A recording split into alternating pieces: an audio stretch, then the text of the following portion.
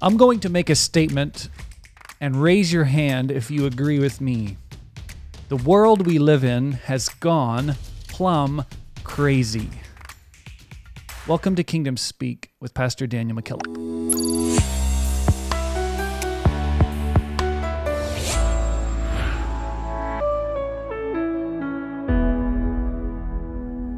Hello, everyone. This is Kingdom Speak with Pastor Daniel McKillop.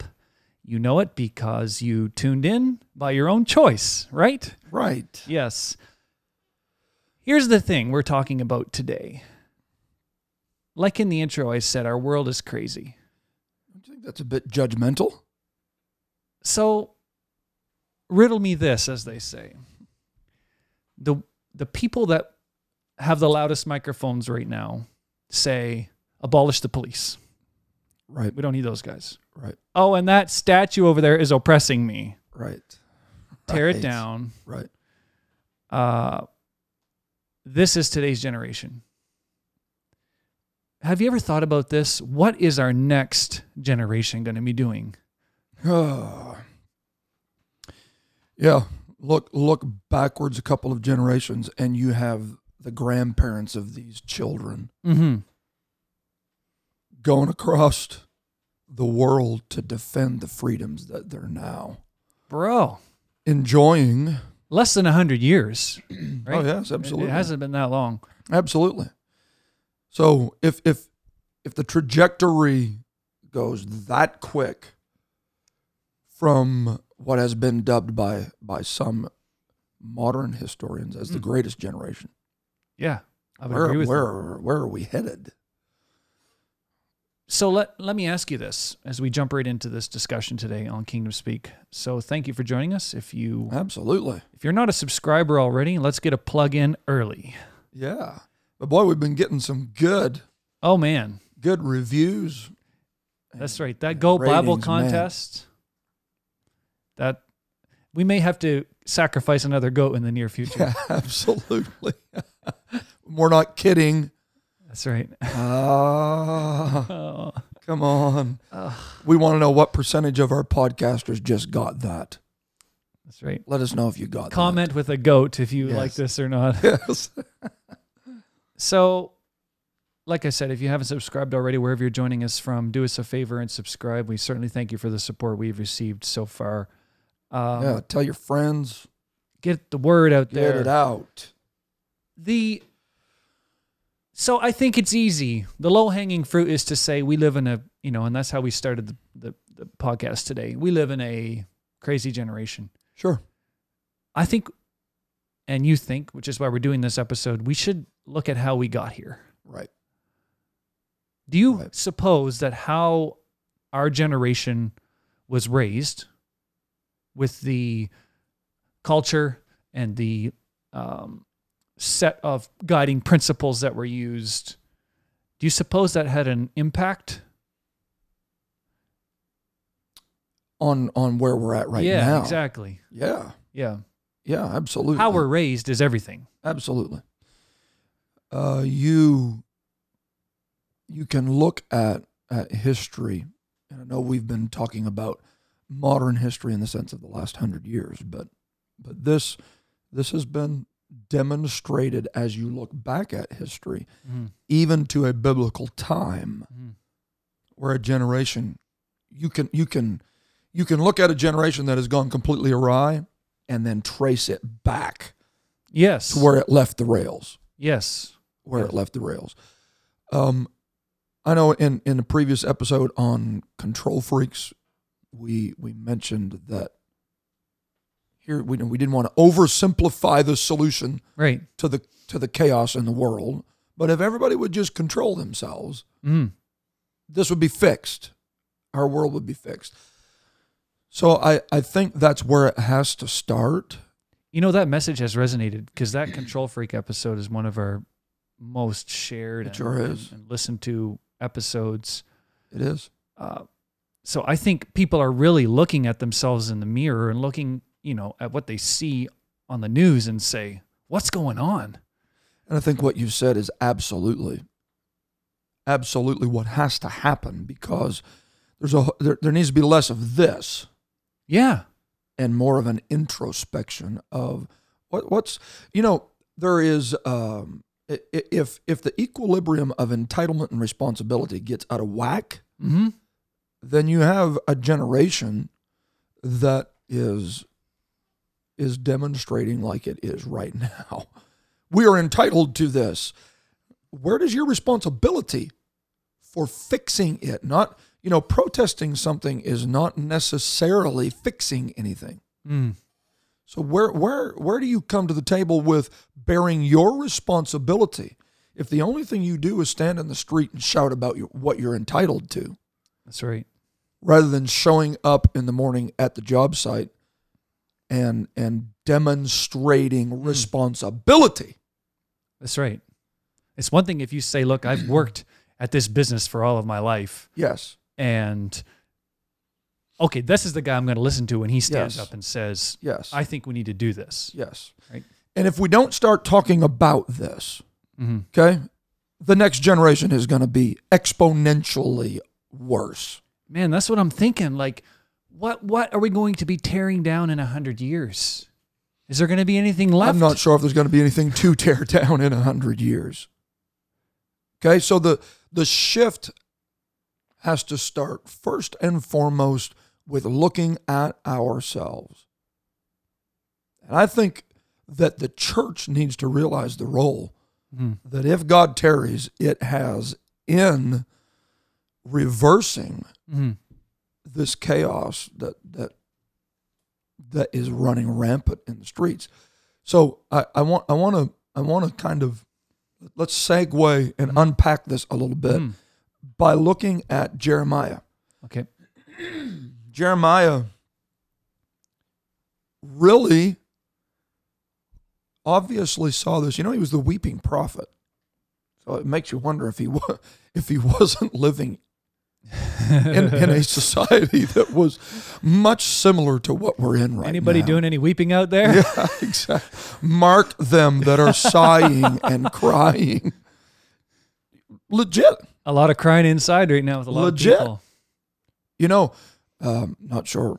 Not sure that Jeremiah would have a social media account if he was alive today. But what would he be saying? But really, there is nothing new under the sun.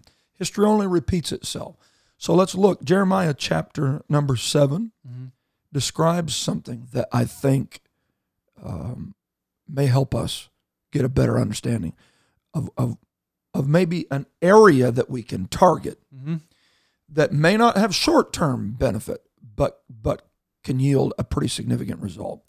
So verse 25, since the day that your fathers came forth out of the land of Egypt unto this day, I have even sent unto you all my servants the prophets, daily rising up early and sending them. Verse 26, he outlines 3 things.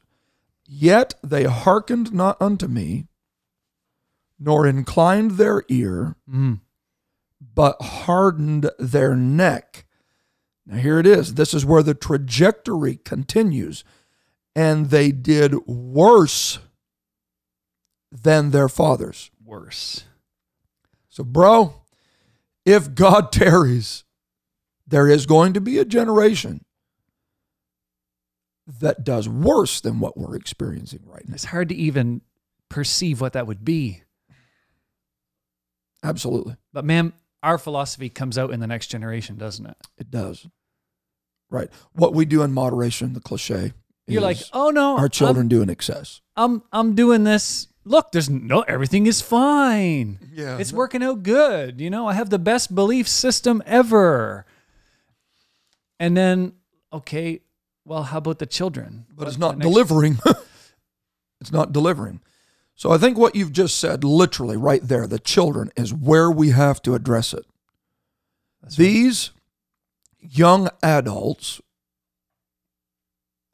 that, and I'm not trying to target them because I think it's broader than just that, but children that do not know how to hearken, do not know how to listen, and harden their neck, oh my, become citizens that do not know how to hearken, do not know how to listen, and harden their neck.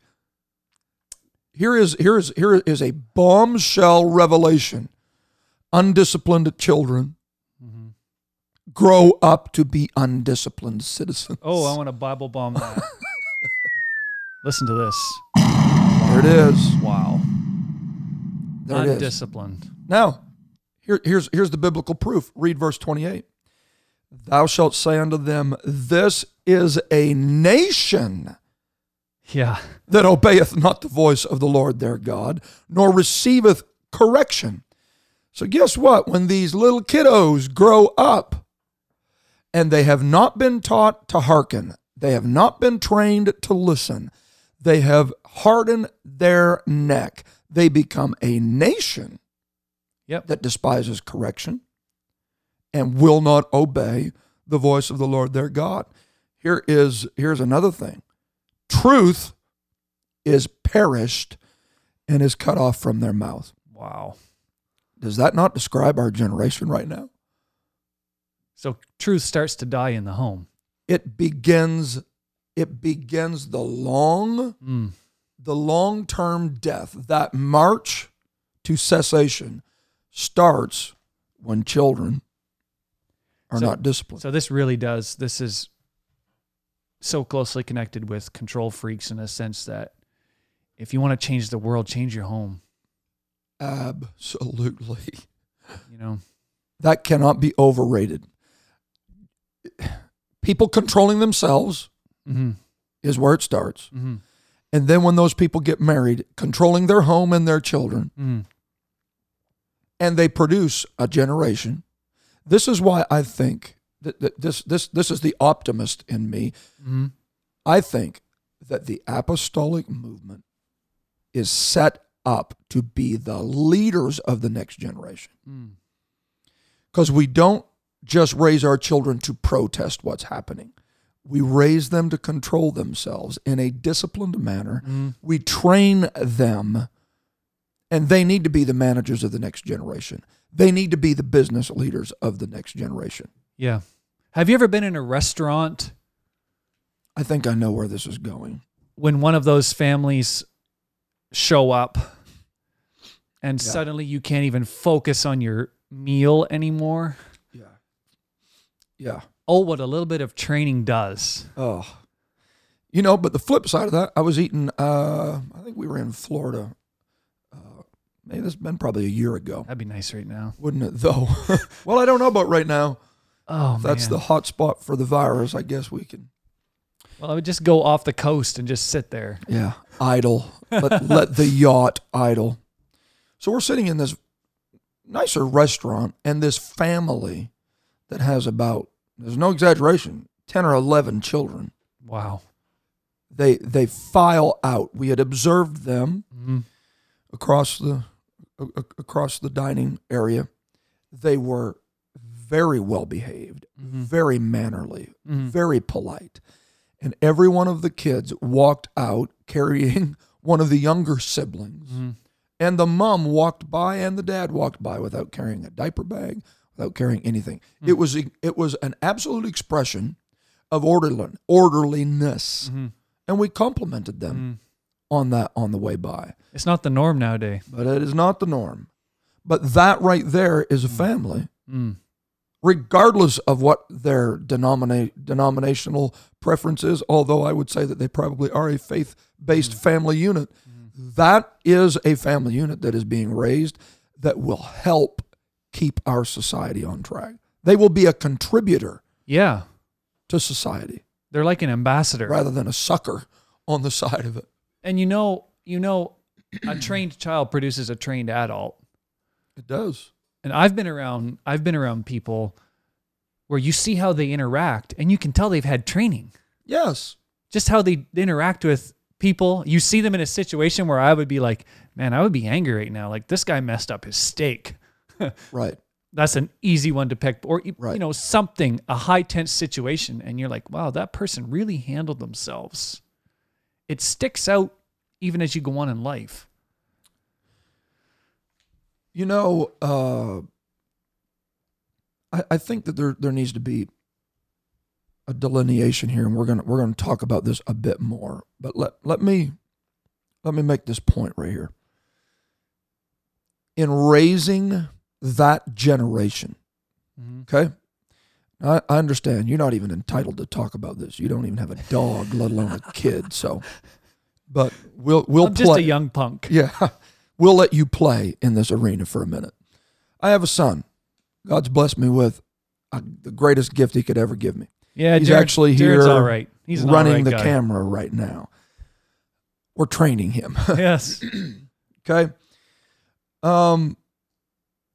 If we are going to turn this trajectory around Mm-hmm.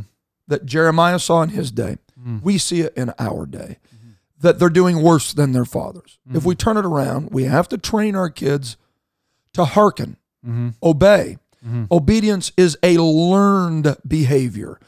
Jesus learned obedience through the things that he suffered. So to insinuate that your child comes pre-programmed for obedience. That's very interesting. Yeah. Obedience is a learned behavior. So you shouldn't be shocked if he doesn't naturally obey. Right. And I think it's the height of ignorance to think that he will without parental involvement. So, yeah. Go ahead. So Jeremiah is saying, train that kid to hearken. Mm-hmm. Train them to obey. Mm. Train them to listen. Mm-hmm.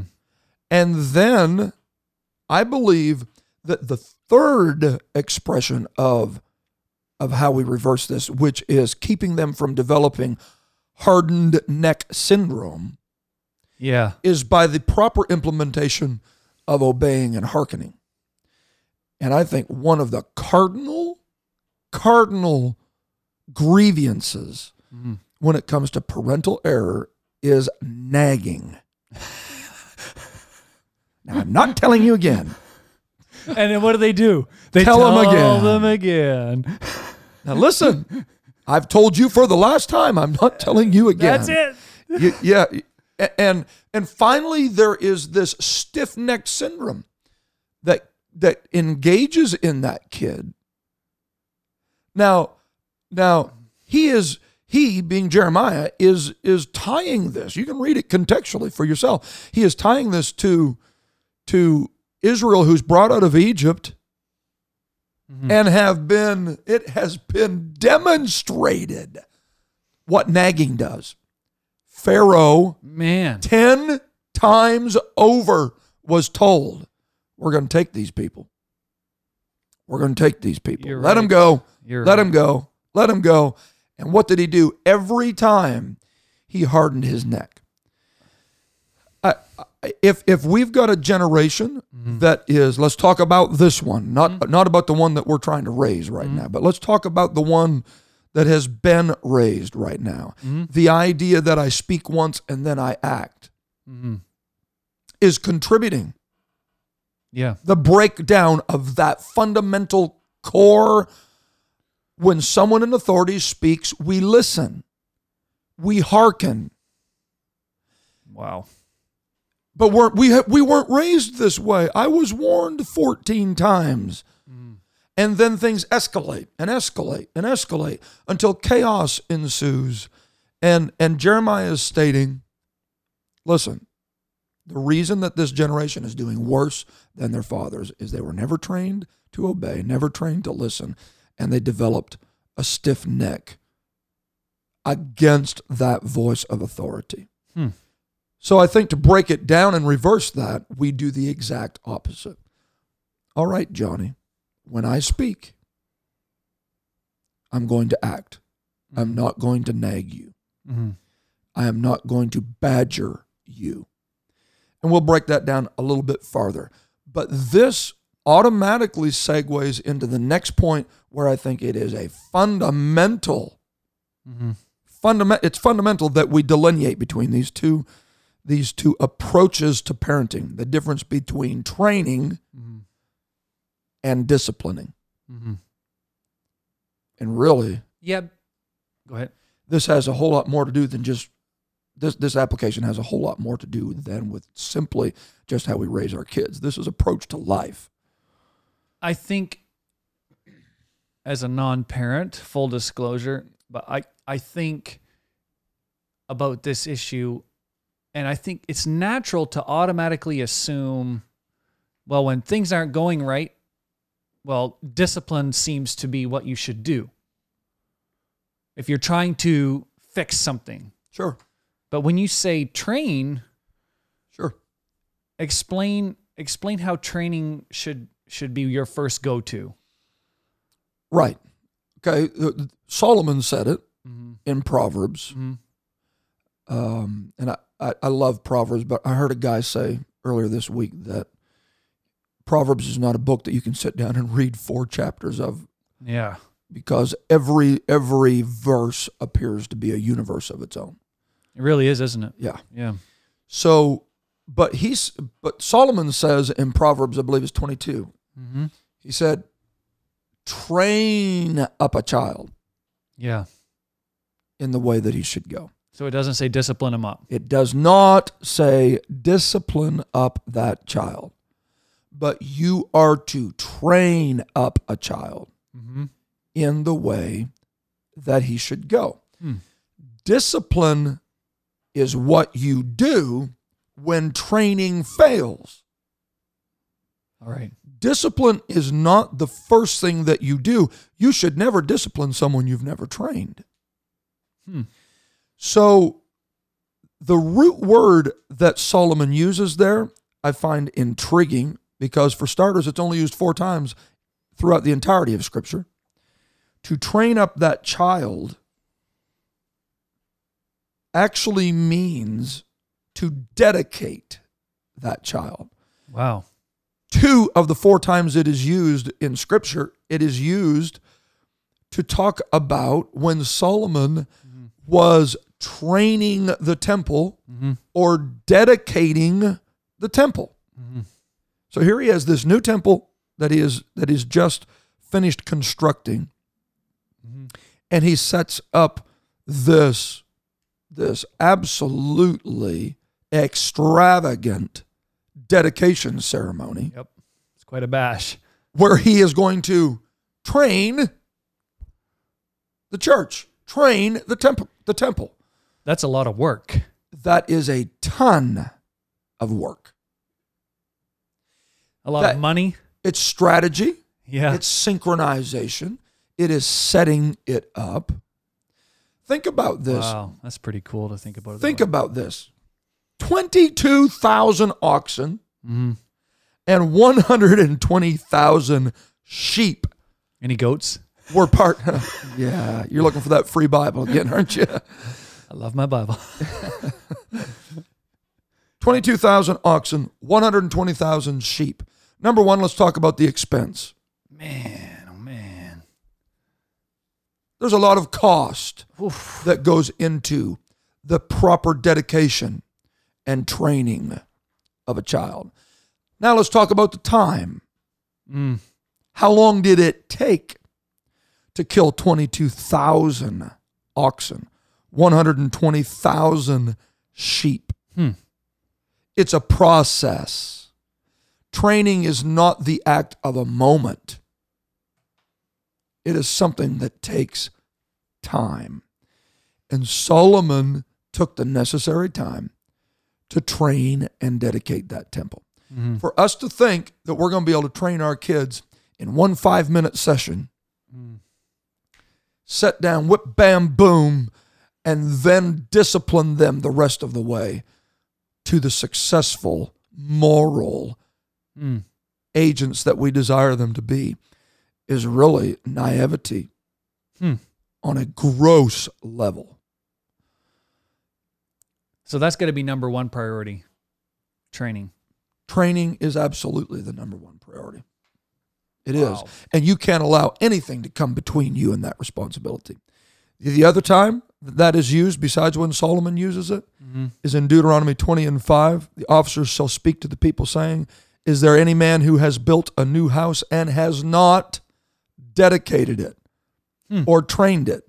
If so, the conflict that we are headed into is not worth that man leaving his home lest he die in the battle and another man step in and dedicate the house. Wow. So you better stick around and You better stick around. do your training. You better never let a career stand between you and training that child. You better never let any personal pursuits stand between you. Listen, this is how we fix. This is how we set our kids up to be the leaders that are absolutely missing. How many times have you heard in stories where people do bad things and they talk about it later and they always say, you know, my dad was never there for me or my mom was never there for me. Just thinking about that right now when you were just saying that, how, man. You don't want someone else training your child. Dad, mom, you don't want someone else training your child. Don't leave that up to the pastor. Don't leave it up to the school. God's blessed us with a great Christian school. But really, training is first and foremost the responsibility of the parent. Michael Pearl made a pretty strong statement in one of the books he wrote on this topic. He said, if you have duties outside the home that prevent you from properly rearing your children, give your duties back to the devil. I think he's pretty successfully articulated his position on the role that training takes. Who exactly does that belong to? In the home. So you can never, we can't confuse training with discipline. Don't discipline up a child in the way that it should go. You train up a child. Well, you're going to raise him with a flinch, I would think, if all you do is discipline him. Yeah. You know? Yeah. Because doesn't discipline become abuse if that's all it is? Oh, absolutely it becomes that. If you're disciplining a child that you've never trained, I think that is abuse. Whoa, I need to do a Bible bomb there. And he's found a new button, hasn't he? Yeah. He likes We're going all out today. He likes that. I don't think we can overemphasize. It is impossible to overemphasize the role that training takes. If you'll train a child properly in private, you won't have to discipline them in public. If I may digress for one moment, and so you made the assertion at me that I did not even own a dog, and I'm actually looking at owning a dog. Let me know how that goes for you. One of the cool things about owning a dog is that you have to do more than discipline it. You have to train it. You do. If all you do, and if my only interaction with the dog is going to be discipline, I'll never get it to do anything. Now, there may be a point where if it's not doing what I need it to do, and if it won't stay off the middle of the road, I may have to introduce some negative forces into its life. Absolutely. Right? Right. But what you're saying is that no amount of discipline can make up for a lack of training. Exactly. No amount of discipline. So the time that you spend training the pooch is going to benefit you. Hey, this happened last night. We were up at our property, and these girls, two young neighbor girls, show up with their side-by-side and two large labs. And it was the embodiment of out-of-controlness. Untrained? They could not get those dogs in control. That speaks of a lack of training. And it makes the owner look bad, doesn't it? It does so. Okay, and this is what happens. The frustration level just gets higher and higher because now they're embarrassed because their dog is running around the fire and licking all the kids' ice cream cones and they can't stop it. They can't stop it. So it speaks to the absolute lack of training. So when I see the child lying on the floor in the supermarket. Oh, it's going to get real now. Yeah. I know I'm reading the mail of all of our listeners at this moment. He's in the spirit right now. Okay? Kicking and screaming and foaming at the mouth because they're not getting their Reese's peanut butter cups or whatever the go-to is at that moment. The last thing that child needs at that moment is some out-of-control parent to rip it up by the arm and drag it. Am I the only person that's witnessed this? Oh, man. And it's an overreaction. It's a complete overreaction, and it is unproductive. Yep. That lets me know that the parent is embarrassed and that at the home there is not the adequate level of training that is taking place. And so at that moment, no amount of discipline will make up for the lack of training. Let's not talk about when kids come to church.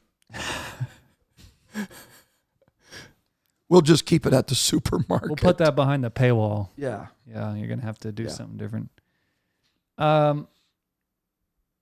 It's interesting to see how parents interact with children, like you just said, and the tone of how they talk to them. I've seen, and it catches my attention, some parents have to raise their voice to get their children's attention. Other parents, they just say the name of the child and the child is like, whoa, somebody needs my attention right now. Or here's a novel idea. I think the Bible even says this. Oh, don't bring the Bible. Here we go. You can guide them with your eye. That's really how many. Now this is the home I was brought up in. My dad could look at me, and when he would look at me, that said a lot. Nonverbal communication 101. Absolutely. Yeah. Yeah. My entire insides just turned to mush when he looked at me. So tone is a big deal. Tone is a big deal. Something that really does concern me is when I see parental frustration escalating to the point that the tone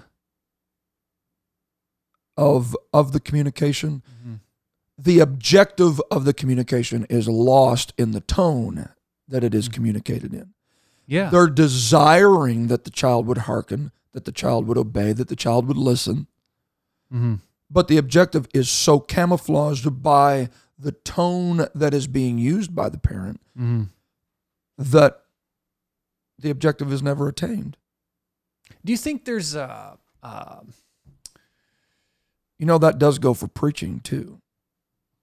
Yeah. Go ahead. Do you think there is so you were talking about hardened necks earlier. Do you think people develop calluses on their eardrums to voices? If all they ever hear is the scream, then it takes the scream to get their attention. There you go. So, interestingly enough, I had a discussion with an Amish guy in Pennsylvania one year, and he made an interesting observation. He said, "We don't borrow horses from other members in our community unless we absolutely have to." And I quizzed him on that. The reasoning was this: everybody raises their horse and trains their horse differently. So if I'm going down the road, I want a horse, if I'm an Amish person. We're talking horsepower now. If I'm on Kingdom Speak, we're entering the Amish zone. Yes. I'm not sure very many Amish folks will ever hear this. Shout out to all the Amish listeners. Yes. Yeah. Retweet us. Can I do this? Here we go. Oh, he's got another button. What do you do? We're entering the Amish zone on Kingdom Speak. Okay, go ahead. Get on the wagon, man. We're going. Way off the rails. We're going. So I, as AKA Mr. Amish Man, am going down the road with the horse I trained. Yeah. The 18-wheelers are passing by, whizzing by, just within feet. Man. I want my horse to stay focused. I don't want it to be easily spooked. So I've trained him that just with the lightest tapping of the reins to respond to the directives, to hearken to the directives that I'm giving him. Something happens to the horse, they need to change the oil or whatever, and they give me the loaner horse down at the local horse dealership, and now I'm going down the road, and I've got a horse that someone else has trained, that the lightest tap of the reins mean nothing to it. I need to grab the whip and crack the whip. The tone of how that horse was trained really at that moment becomes life or death. You can train your child to respond to tone. And I've seen folks, and I've been subject to that, where when you sit down in their home, the threshold. I know exactly what you're talking about. The threshold is just a little higher than my personal comfort zone. Oh, I'm not used to this level. Yeah. And so unless they scream at the kid doesn't even think they're serious. I have, as a pastor, have tried to communicate with kids like that. And you have to let them know right away. Listen, son, I'm talking to you right now. Yeah. And just because I'm not hollering at you does not mean I'm not serious. That's right. So I have to train him at that moment, retrain him at that moment. Yeah. That the lightest tap of the reins are just as effective as the whip. And I would submit that if you can work at keeping the tone right, then the emotions, the discipline that absolutely will have to take place at one point or another will be able to happen in a more controlled manner, which ultimately leads to a more effective outcome. Yeah, we're not anti-discipline, but we're saying let's discipline effectively. Right. Yeah. When I was 16, I was way smarter than I am now. I wish I'd have really... Why didn't you come on the podcast then? Why don't more 16-year-olds write books and things like that? Yeah. Because I just remember talking about tone. I remember one of the most impactful things that my dad said to me. Like I said, I was smart. I had the world figured out. I knew where I was, who I was, what I wanted to be, where I was going. And I remember in a discussion with my dad, and he said to me in a very controlled tone, I think we were sitting at the kitchen table or maybe in the living room, and he said, "I'm really disappointed in you." And he said that, and it was just like, that got through to me. Yeah. At that moment, that was the biggest rod. Pow. Yeah. That could be used. I've never forgotten it. Yeah. Yeah. It's like that word fitly spoken that the Bible talks about. Just that. Right. Dropped in at the perfect time. Right. A masterful lesson that was taught. Right. Now, that didn't work every time. Really? Yeah. But you know what I mean, right? No, for sure. I think, and we really don't have time to go into all of this, but fully understanding how to implement discipline. Discipline that is administered by undisciplined people is not effective.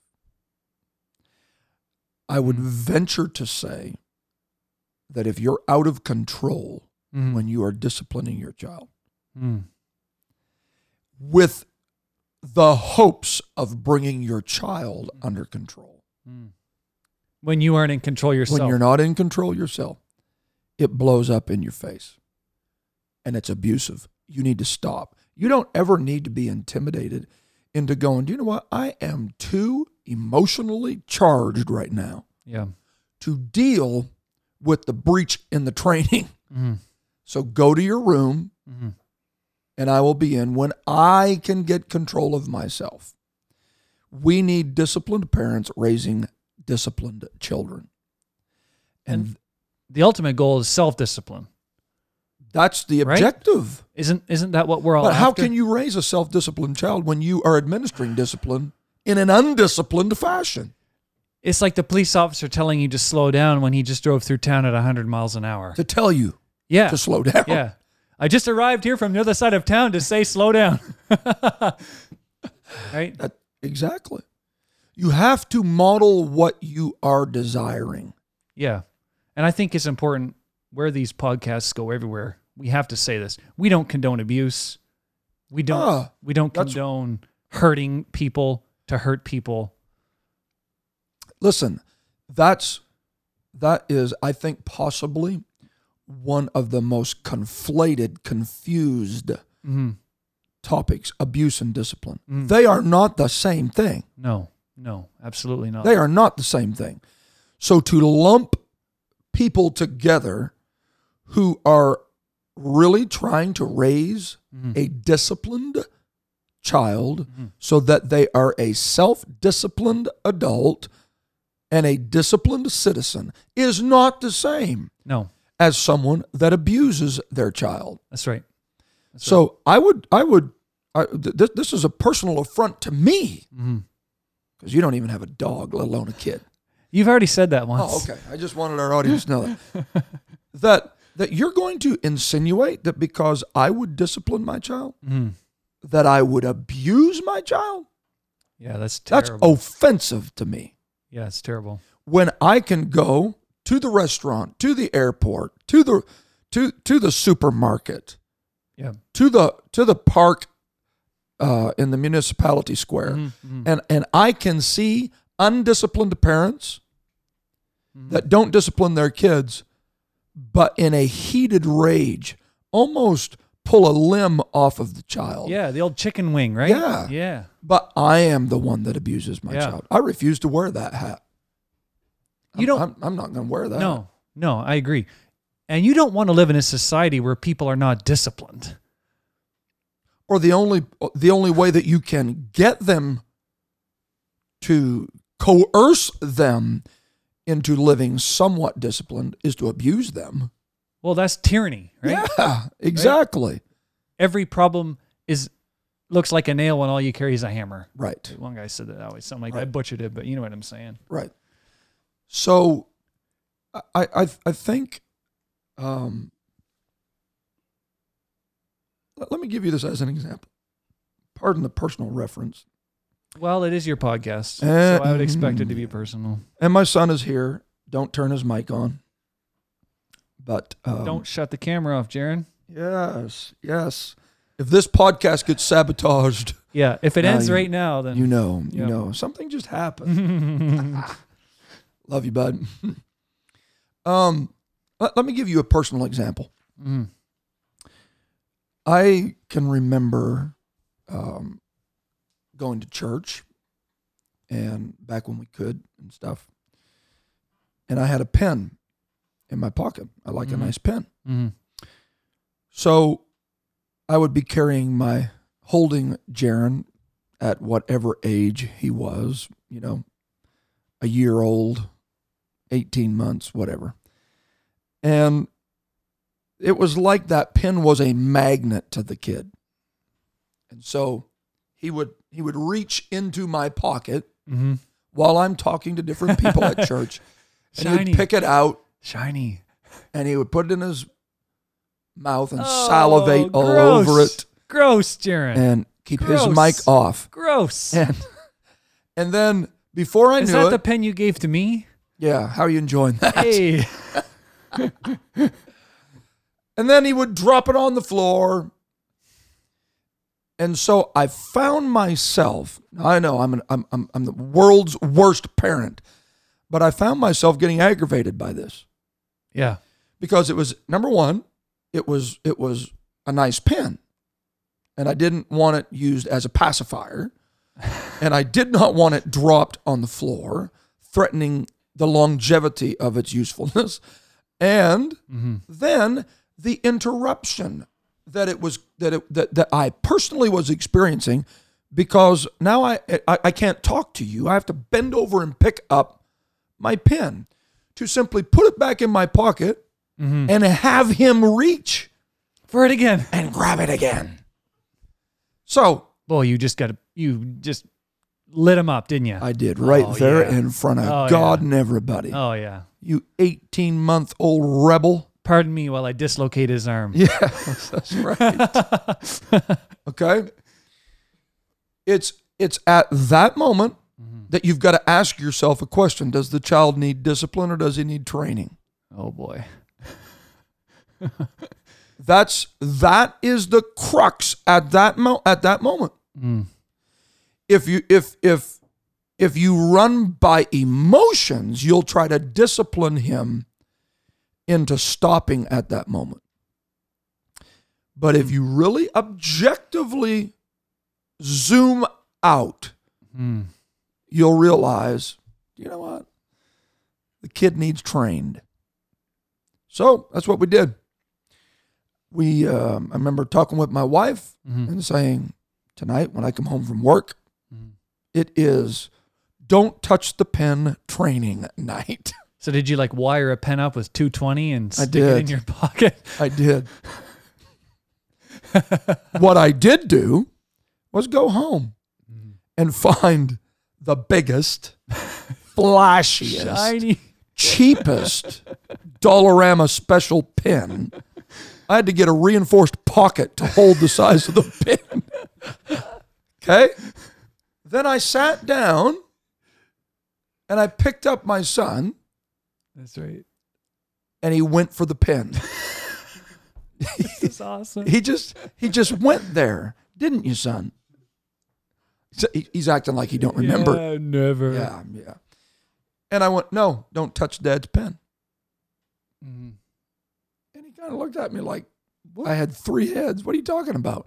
Anything that cheap, that ugly, that flashy deserves to be an 18-month-old's pacifier. And he went for it again. And by a series of training.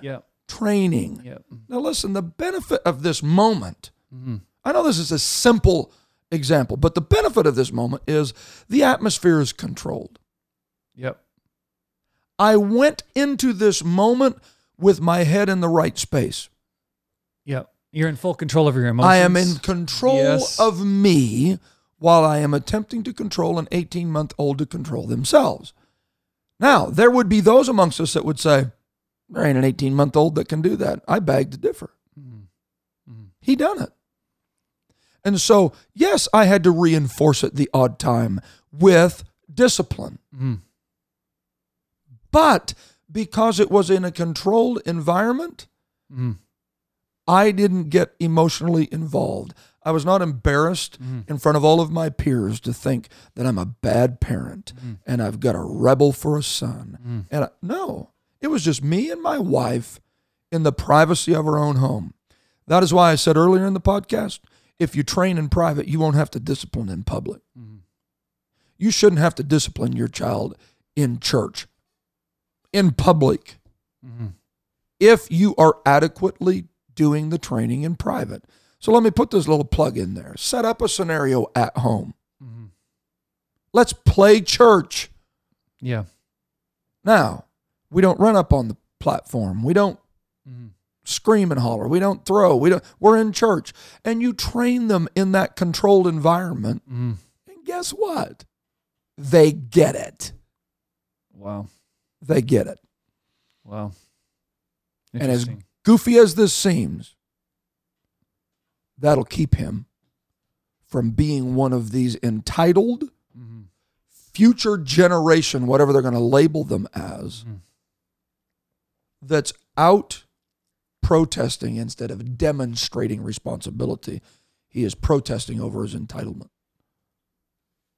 Very interesting. I'm sure you've read in Malcolm Gladwell's book, Outliers, where he talks about, there's this stereotypical idea that has existed where specifically in math, do you remember this part in the book where he's talking about how Asian children performed so much better for years? Yes. And it turns out they had a better method of training their children. Yes. Wasn't cultural at all. Yeah. I just thought of that right now. It turns out, you were just saying he was 18 months old, capable. Yeah. I think you can see videos on the internet of small children playing drums, and it's like, whoa. Yeah. No, he has put time into it. So he's 12 years old. He's running a camera right over here. He is not screaming and hollering. Well, not right at this moment. Yeah. He's not kicking over stuff. He's not interrupting anything. At 12 years of age, he's exemplifying a maturity that is already useful in contributing to something. We can barely get producer Randy to do that. Let's bring his parents on. Let's talk about your lack of training. Think they'll come on, Randy, next week? You sure about that? To train up a child, to train up a child is like the planting of a tree, that there is a bend. There's a bend in it. If you're wanting to correct the bend, the lean, you do it as close to the time when it's planted as possible. You don't go to a 100-year-old tree that has a crook in it and fix it. It's already set. So It's too late. Can establish the trajectory of that child that when they're old, they will not depart from it. And I am just simple enough to believe that if the kingdom of God gets this part of making sure our family units are right, making sure our kids are right, parents controlling themselves, and those parents teaching their children, training their children, and when necessary, when the training fails, disciplining their children. You know, there's a whole aspect of discipline that you're not entitled to discipline someone you don't love. The Lord chastens those that he loves.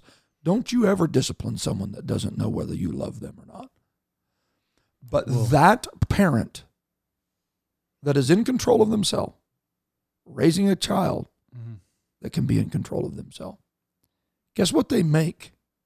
Excellent disciples. And those disciples go out into a world that is chaotic like the one that we are in, and they turn it upside down. They stick out. They do. The children of the apostolic movement need to be the evangelists, the pastors, the missionaries, the business leaders, the Fortune 500 company. Absolutely. They need to be that. They need to be the mayors. They need to be. They need to be the ones. And you know what? The pool's pretty small. Yeah. The pool's pretty small. So while all of the other ones are out on a trajectory that is only going to be doing worse than their fathers, wouldn't it be a novel idea to raise a generation that does better than their fathers?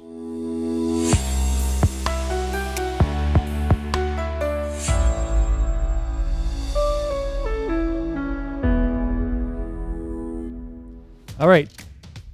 Have you torn down all the statues yet? Are you ready to listen to Pastor Daniel McKillop? Hopefully this episode you just heard will minister to you. Stop tearing all that stuff down and listen to the pastor. He has some wise words for you. Thank you again for joining us on Kingdom Speak with Pastor Daniel McKillop. This has been an awesome podcast, even if I do not, I almost said own any children. That's a terrible way to use things. That would be objectifying them. I do not condone that. Neither does the pastor. However, we do want you to continue to listen to us on Kingdom Speak. Wherever you're joining us from, make sure you subscribe, YouTube, click the bell, stay in the zone with us, and we will welcome you back again next week on another episode of Kingdom Speak with Pastor Daniel McKillop.